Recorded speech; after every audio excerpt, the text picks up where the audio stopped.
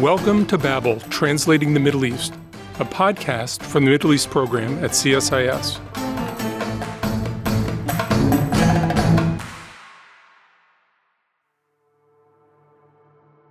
The Egyptian government seems to be using horoscopes as a new avenue for disseminating pro-regime messages, hoping that their mystical quality lends credibility to government messaging that is lacking in other outlets. So in the coming year, Egypt will be more orderly and more stable because Saturn is in Capricorn? Exactly, says Passant Youssef, one of a number of astrologers whose predictions are delivered on pro-regime TV shows and in newspapers across Egypt. While Orthodox Islam frowns on fortune-telling, astrology has a long history in the Middle East's popular culture, especially in Egypt. Under President Abdel Fattah al-Sisi, political horoscopes have exploded.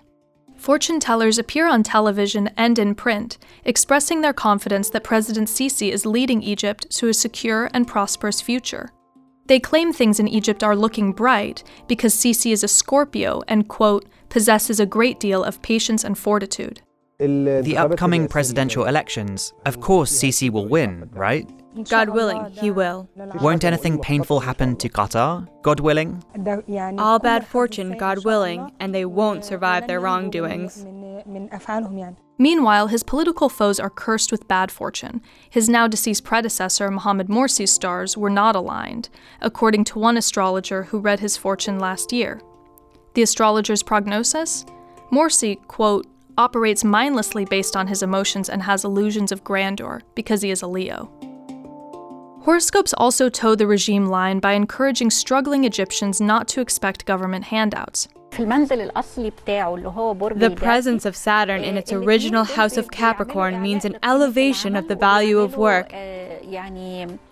Youssef predicts, quote, Egyptians will learn how to do things themselves rather than ask for them. They will hold themselves accountable. Early last year, Egyptian astrologers reached a consensus that the country would enjoy a flourishing economy, increased tourism, and great military, political, and diplomatic achievements. To their predictions, the astrologers were careful to include a cautious, inshallah, God willing.